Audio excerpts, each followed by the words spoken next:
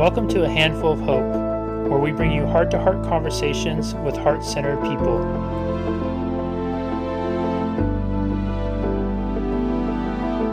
Hello, everybody, and welcome back to another edition of A Handful of Hope. I am so happy and grateful to have Tim with us here today, who is an award-winning entrepreneur originally from Edmonton, now living in Austin, Texas. He's been a guest lecturer at NYU in New York City and has appeared on the Forbes and Inc. magazine websites.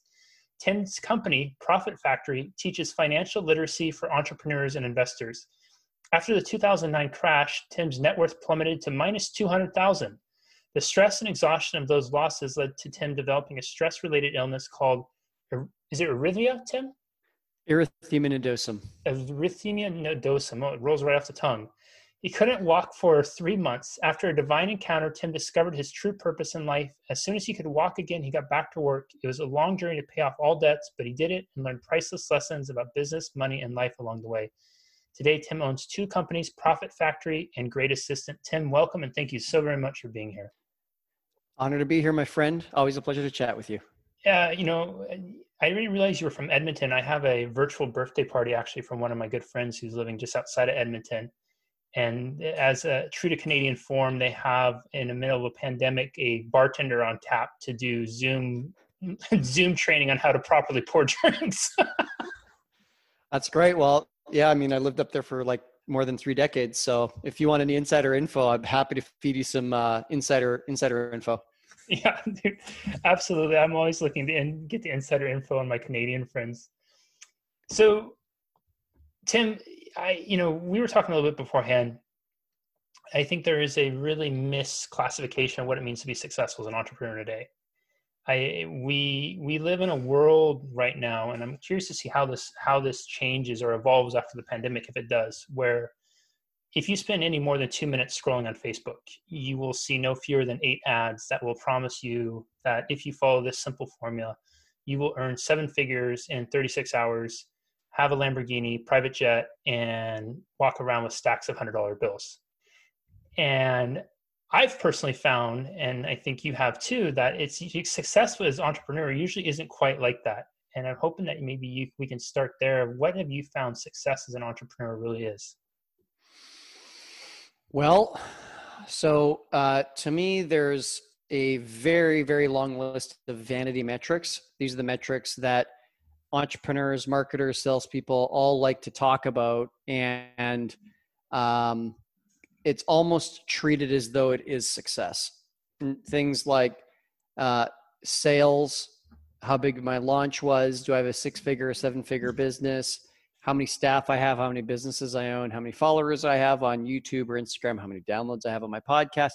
These are all vanity metrics. They're all vanity metrics. And to me, none of them represent true progress. I think they're important for process to maybe get towards progress, but in of themselves, they are not progress. It's kind of like, if you were to say to a mountain climber, how high did you climb? And, they say, oh, well, I climbed 1,000 feet and I went down 500 feet. And I went up 2,000 feet and down 5,000 feet and up, and the up and the down, the up and the down. And they might want to tell you what are the climbs they've done. And as if that's kind of like ultimately the success. But if what we're looking for is how much elevation did you gain from the beginning to the end, we need to take into account how much you also went down. And it doesn't really fit the climbing analogy, but there are tons of companies, no kidding, that sell more and more and more, keep less and less and less, and have less and less cash on hand, and literally go bankrupt because they sold too much. I know that sounds like it's not even logically possible, but I've watched it happen over and over again. There's a person I know, an entrepreneur, and he tells a story of waking up in the morning one day, going to a photo shoot for a fast growth award that he was being awarded. So it was like the Inc. 500 awards. It wasn't the Inc. 500 awards, but it's like the Inc. 500 awards. And does the photo shoot in the morning. And that same day in the afternoon, he then went to his lawyer's office to talk about his options to avoid bankruptcy. Wow. In the same day. There is such a toxic culture out there in entrepreneurship that sales cures all. Even Mark Cuban says it right on Shark Tank, sales cures all, sales cures all. It doesn't. It doesn't. And the disease out there of, you know, the misinformation around, oh, if you just do this, you'll get the Lamborghinis and bikinis, is so misinformed. Like, if any one of the Lamborghinis and bikinis guys ever had the courage to show me their financials, I think that, you know, they'd feel very exposed very quickly. No, there's nothing wrong with Lamborghinis and bikinis. Like, I think that's fantastic, you know, to have goals and dreams. And I'm not here to judge whether Lamborghini's more or better than donating money to a charity or starting a school in Africa, or if you want to buy your parents a house. I'm not here to judge how you're going to use that money, but what I am here to judge is what's the truth. What is the truth of what's really going on here? And a very, very simple example is, you know, you're watching YouTube, you see the pre-roll ad of the, you know, I started my Amazon store and I made $30,000 in a month or whatever. They'll show you the statement as if it's like proving that they're successful. And what they're showing you is how much they've sold. It doesn't mention a single thing about the cost of the inventory that they had to buy. It doesn't tell you a damn thing about how much they paid on shipping to get that across the ocean and into the hands of their buyer or to the Amazon, you know, warehouse. It doesn't tell you a single thing about how much they spent on ads to get those sales to happen. It doesn't speak anything about any of the overhead costs, like the education they paid for to learn how to do that. It doesn't speak to, and I could keep going and going and going and going and going. And, you know, what really drives me up the wall, like, to an extent, the 22-year-old who promises that you can make 50 grand a month and he's in front of a rented Lamborghini. In fact, he maybe didn't even rent it, but he, you know, it was in a showroom and he cropped out the background or something. It's like, you know, what to me is even more appalling than that is the fact that major publications like Inc. magazine are saying these are the 500 or 5,000 most successful. And like, these are not my words. This is their words. They say these are the most successful companies in America, these 5,000 companies. And look, if they said these are the fastest growing, I could maybe give them a pass on that. You know, like, yes, it's fast, because Inc. just calculates it as the top 5,000 fastest growing American privately held companies based on revenue and revenue only. That's it. Like, they don't care if you didn't keep a dime of it. They don't care if you sold, you know, as long as you sold maybe 10 to 15,000% increase over 3 years. Now, you no longer, like, it doesn't matter if you went $100 million in debt doing it and, you know, you're about on the edge of bankruptcy. And a company like, okay, if it's a 21-year-old in front of a Lamborghini buying an ad on YouTube, I can maybe say, okay, that's youthful ignorance. And they just, you know, they're inexperienced and maybe they're a little confused and they haven't had enough tread on the tires of life to kind of understand like what business is really like. But a big company like Inc., you know, major publication run by adults, you know what I mean? I'm just kind of like, you guys, like, it's just, so I think there's really only 4 numbers, or let's say 4 factors that represent true success. The very first one is, what kind of free cash have I generated? Now, sales is different than profit, is different than cash, is different than free cash. And, you know, to the extent you want to jam on that, I'm happy to go deeper on that. I won't bore you with it if you don't want to go deeper on that. Secondly, I think the second metric of success is actually market, not the book value, but the market value of our company if we're looking to sell it. What is the true value in the marketplace if someone wanted to buy it? Not what my tax return says, not what my accounting says or my accountant says, but what is the market value? What would the market have to say about what they would buy my company for? The third is maybe not quantifiable quite like the first 2, but what is my own inner fulfillment of being in this business? What is the inner fulfillment of my teammates? Like, how much do we feel like we're on purpose? I think that's very, very important. I would never want anyone to feel like they can crush it at generating free cash and, you know, market-based value of company, but wake up one day at 85 years old, maybe their health is failing, wondering, you know, what was it all for? Right? So I think that inner fulfillment really matters. And lastly is, what is our outer contribution? I think that, you know, our outer contribution in terms of whether that's customers served or problems we've solved, maybe it's even legacy pieces we've left behind us, like books we've written or something like that. You know, I think that outer contribution piece, you know, is really, really important too. Because again, you know, maybe you can't take the money with you, but knowing that you've helped a lot of folks along the way, like there's just something for the soul that I think is really powerful there. So I think those are the four true progress metrics or goals to shoot for. And none of those four are 6-figure launch, 7-figure business, $100,000 Amazon Prime date, like none of that. And not that those numbers aren't important, but they're only a process metric to get us to the four progress metrics that, in my opinion, matter the most. Tim, I'm wondering, going through, you have such a breadth of knowledge and understanding. I think especially a keen insight of entrepreneur journey and spirit that's not often acknowledged nor talked about, which is probably the one that really does need to be acknowledged and talked about more. I want to rewind back, when you were laying in bed, 200,000 in debt, and you have this divine encounter, what was the biggest awareness, aha, insight? Because the reason I ask is I feel like most people will get so tangled up in these vanity metrics that they may wind in a place where they are so cash negative that they're done, or they may try it for 3 weeks and they say, well, that didn't work, I'm not getting whatever feedback, they give up on it. Or if they were in such a low place like you are, they would just say, you know, kind of like, what's the point? This is crazy. I give up. This is it. What was it was it something you said to yourself? What was your awareness that you had that got you to pick yourself up and begin anew? So for me, you know, I had been chasing fame and fortune through real estate investing and being a touring drummer. So my band had played 150 shows. We were 3 sponsors, airplane, 8 different towns and cities. And we're invited to play at the Western Canadian Music Awards. So it's like, you know, we'd made some traction, which was really cool. And it was in an 18-month span that real estate market collapsed in kind of 2009, right? And so that's where I lost a ton of money. My band broke up 20 minutes before going on stage at the Western Canadian Music Awards, which was heartbreaking. And a mentor of mine, one of his business partners, was convicted in court of a $12 million what turned into a Ponzi scheme.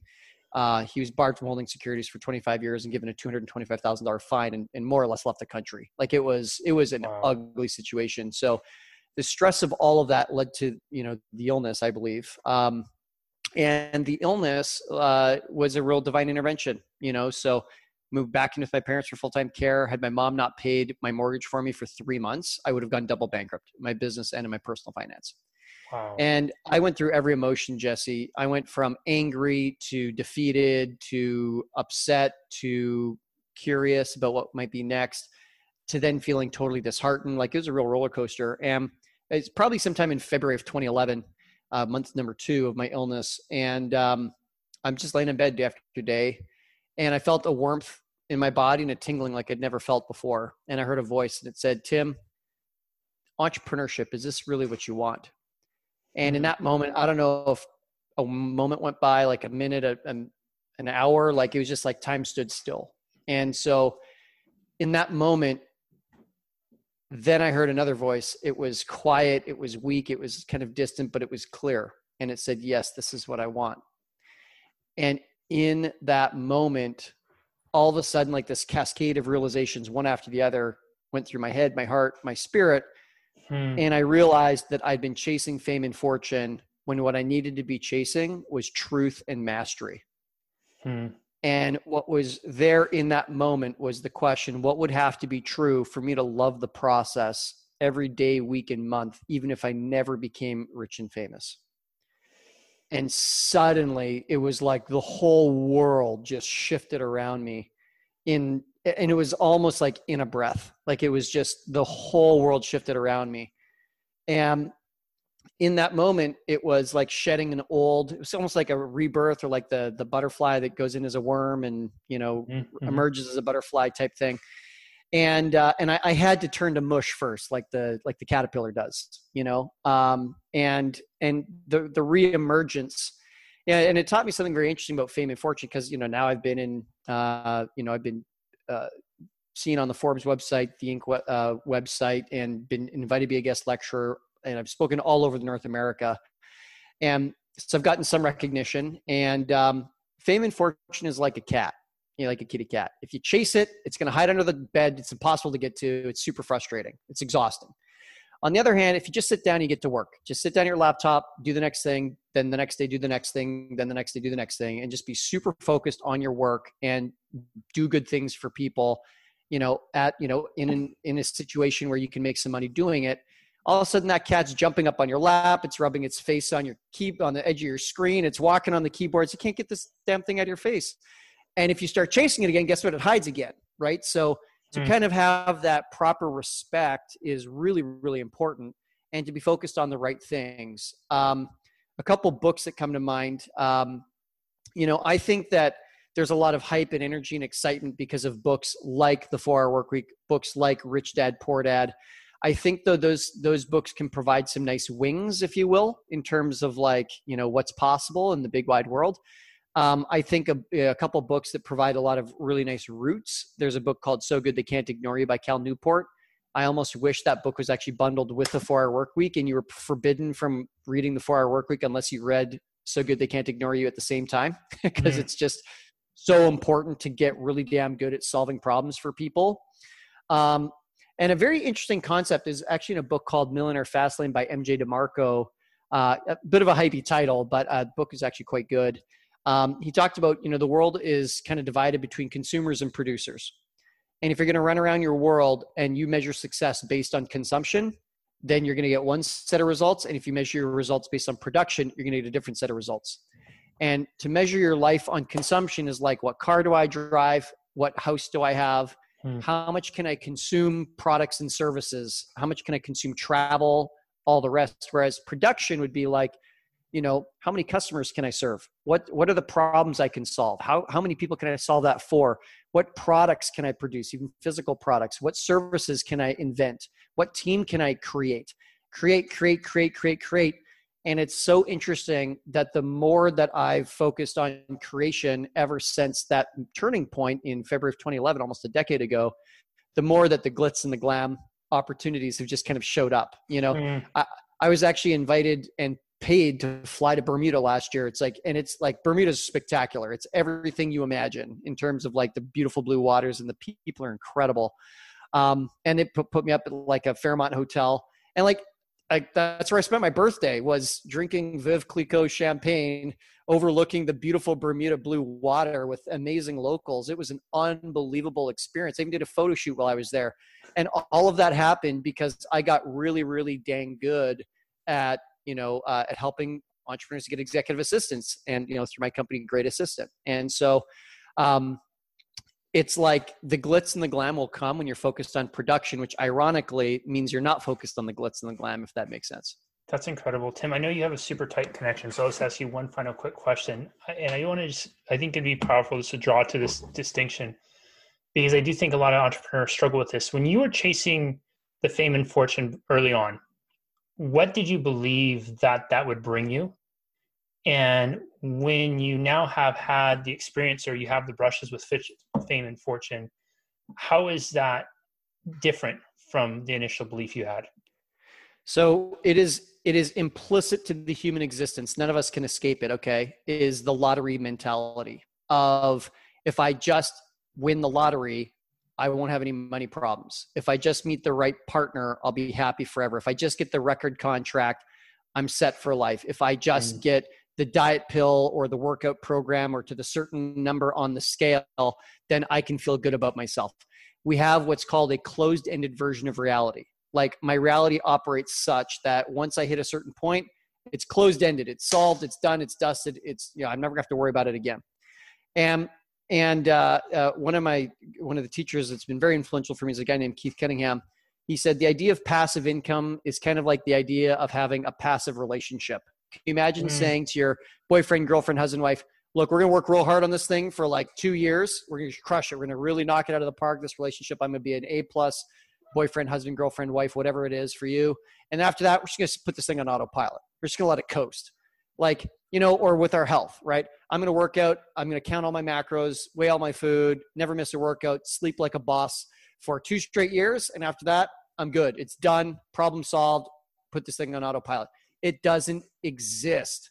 And the moment that I realized that it does not exist, and the only reason everyone in the marketplace that's talking about, passive income, is because there's enough of a demand out there of eager, usually younger people, such as my former self, that are so desperate for it to be true. We're so desperate for it to be true.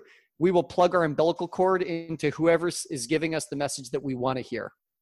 And so it's true only because we want it to be true, not because it actually is true.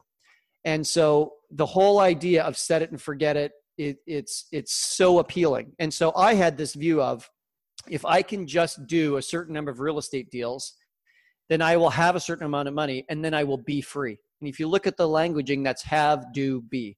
Do, have, be. It's a very Western way of looking at life, or do, have, be is another very Western way of looking at life.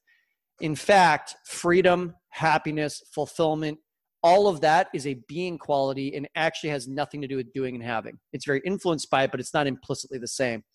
And so I had this incredibly powerful moment. I did a series of incredible courses through a group called Satvatov.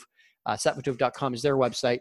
And I realized that I could be free whether I was rich or poor. I could be free whether I was, in Edmonton, Canada, or any other city. I could feel fulfilled. I could feel accepted. I could experience all of those being qualities. We in the Western world chase those, thinking that cars and houses and trips are going to give it to us. When in fact it's the being quality, and it's independent of the doing and having. And as soon as that light bulb went off, I went, wow, the rest of this is just window dressing. I need to be focused on what's really important here. And that's in the being category. So I just encourage everyone, look at your language and say, once I do this, or once I have that, then I can be this other thing. Catch yourself, because it's already a does not compute type logic. It doesn't work. So now, I think doing and having is fantastic, but let's do it from the place of, I want to be a creator. I want to be valuable. I want to be industrious. I want to be passionate. I want to be awake. I want to be alive. Let's be all those things, and let's be free in the process of building whatever it is that we want to do and have. Everyone, I usually do the full summary, but Tim has to jump off. He's got a hard connection right after this. So I'll do a quick 15-second summary and just say this. Rewatch, re-listen, take notes, and most importantly, really consider why you do what you do. Oftentimes, when you look beneath, we pursue things because we're looking for that proverbial lotto ticket, cash it in to get on easy street, whether it's in our relationship or business or health or wealth.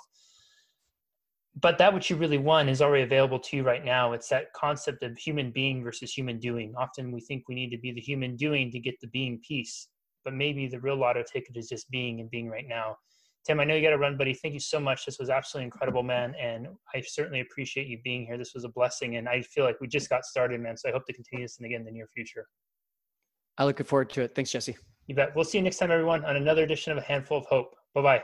Thank you so much for listening. If you are finding value in these conversations, please rate and review on Apple, Google, Stitcher, or wherever your favorite place is to listen to